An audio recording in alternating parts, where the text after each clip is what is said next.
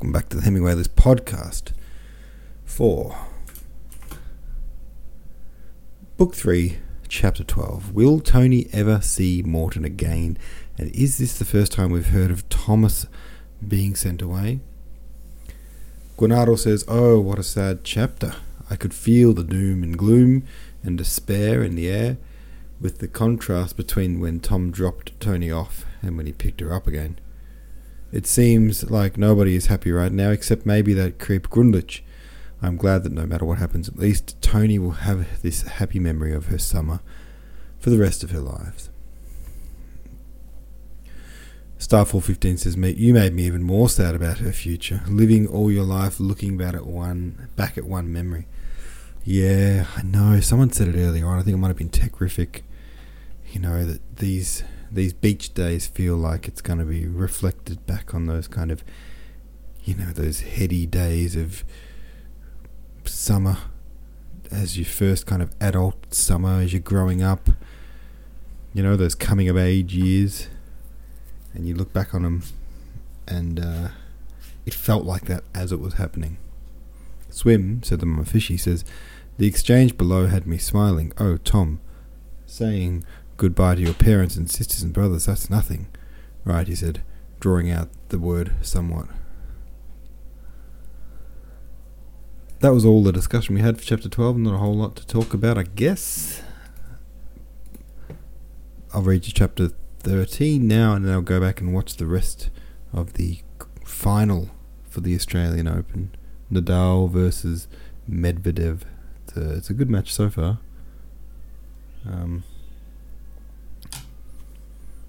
Anyway, you don't care. I'm not going to start talking about tennis again. Oh yeah, and I went to that theme park today. Went down a whole bunch of water slides. It was great. I also went on the go-karts and ate a chicken burger. So had a good day. Hope you had a good day too. Chapter 13 goes like this. Then came the ferry and Israeldorf Avenue, Jerusalem Hill and Castle Field. The wagon passed the castle gate, with the walls of the prison rising on the right, and rolled along Castle Street and over the Coburg. Tony looked at the grey gables, the oil lamps hung across the streets, Holy Ghost Hospital with the already almost bare lindens in front of it. Oh, how everything was exactly as it had been. It had been standing here in immovable dignity, while she had thought of it as a dream worthy only to be forgotten. These grey gables were the old, the accustomed, the traditional, to which she was returning, in the midst of which she must live. She wept no more. She looked about curiously. The pain of parting was almost dull at the sight of these well-known streets and faces. At that moment the wagon was rolling through Broad Street. The porter Mathewson passed and took off his stovepipe hat so obsequiously that it seemed he must be thinking, "Bow, you dog of a porter, you can't bow low enough." The equipage turned into the Mengstrasse, and the fat brown horses stood snorting and stamping before the Buddenbrooks door.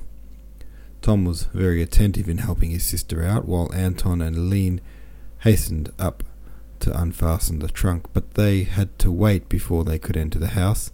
3 great lorries were being driven through, one close behind another, piled high with full corn sacks, with the firm name written on them in big black letters. They jolted along over the great boards and down the shallow steps to the cart-yard with a heavy rumbling noise. Part of the corn was evidently to be unloaded at the back of the house, and the rest taken to the Walrus, the Lion, or the Oak.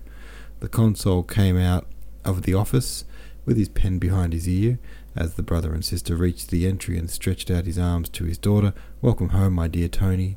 She kissed him, looking a little shamefaced, her eyes still red with weeping. But he was very tactful. He made no allusions. He only said, "It is late, but we waited with the second breakfast." The Frau Consul, Christian, Clothilde, Clara, and Ida Jungmann stood above on the landing to greet her.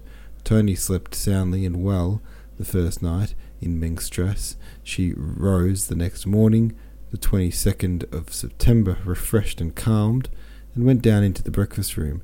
It was still quite early, hardly 7 o'clock. Only Mamselle Jungmann was there, making the morning coffee. Well, Tony, my little child," she said, looking round with her small blinking brown eyes. "Up so early?" Tony sat down at the open desk, clasped her hands behind her head, and looked for a while at the pavement of the court, gleaming black with wet, and at the damp yellow garden. Then she began to rummage curiously among the visiting cards and letters on the desk. Close by the inkstand lay the well-known large copybook with the stamped cover, gilt edges, and leaves of various qualities and colours. It must have been used the evening before, and it was strange that Papa had not put it back in his leather portfolio and laid it in its special drawer. She took it and turned over the pages, began to read, and became absorbed. What she read were mostly simple facts, well known to her, but each successive writer had followed his predecessor in a stately but simple chronicle style, which was no bad mirror of the family attitude, its modest but honourable self-respect, and its reverence for tradition and history. The book was not new to Tony. She had sometimes been allowed to read it, but its contents had never made the impression upon her that they did this morning. She was thrilled by the reverent particularity with which the simplest facts pertinent to the family were here treated. She propped herself on her elbows and read with growing absorption, seriousness and pride.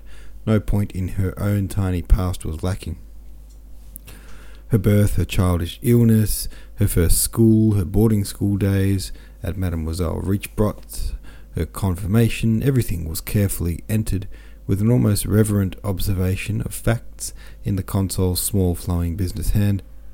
For was not the least of them the will and work of God, who wonderfully guided the destinies of the family? What she mused, would there be entered here in the future after her name, which she had received from her grandmother Antoinette? All that was yet to be written. There would be all that was yet to be written.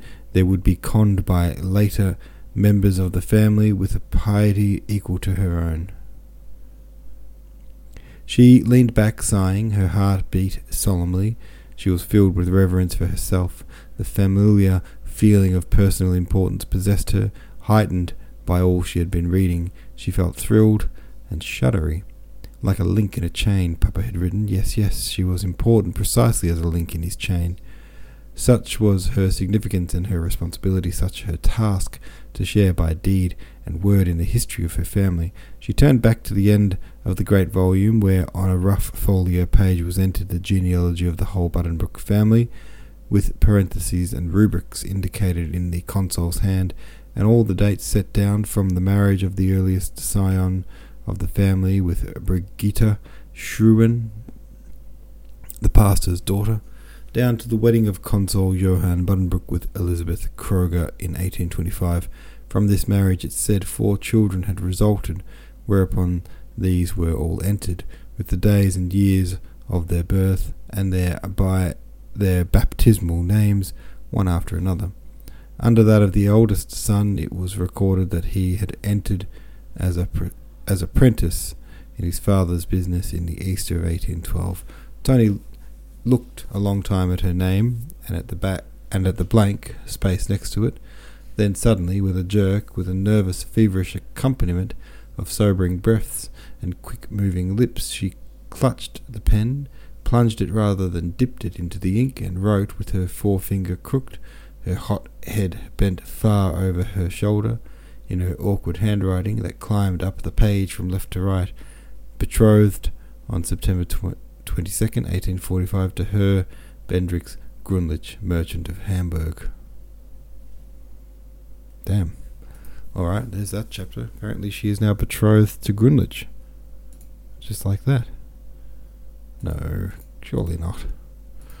Have your say about it on the subreddit, and I'll see you tomorrow.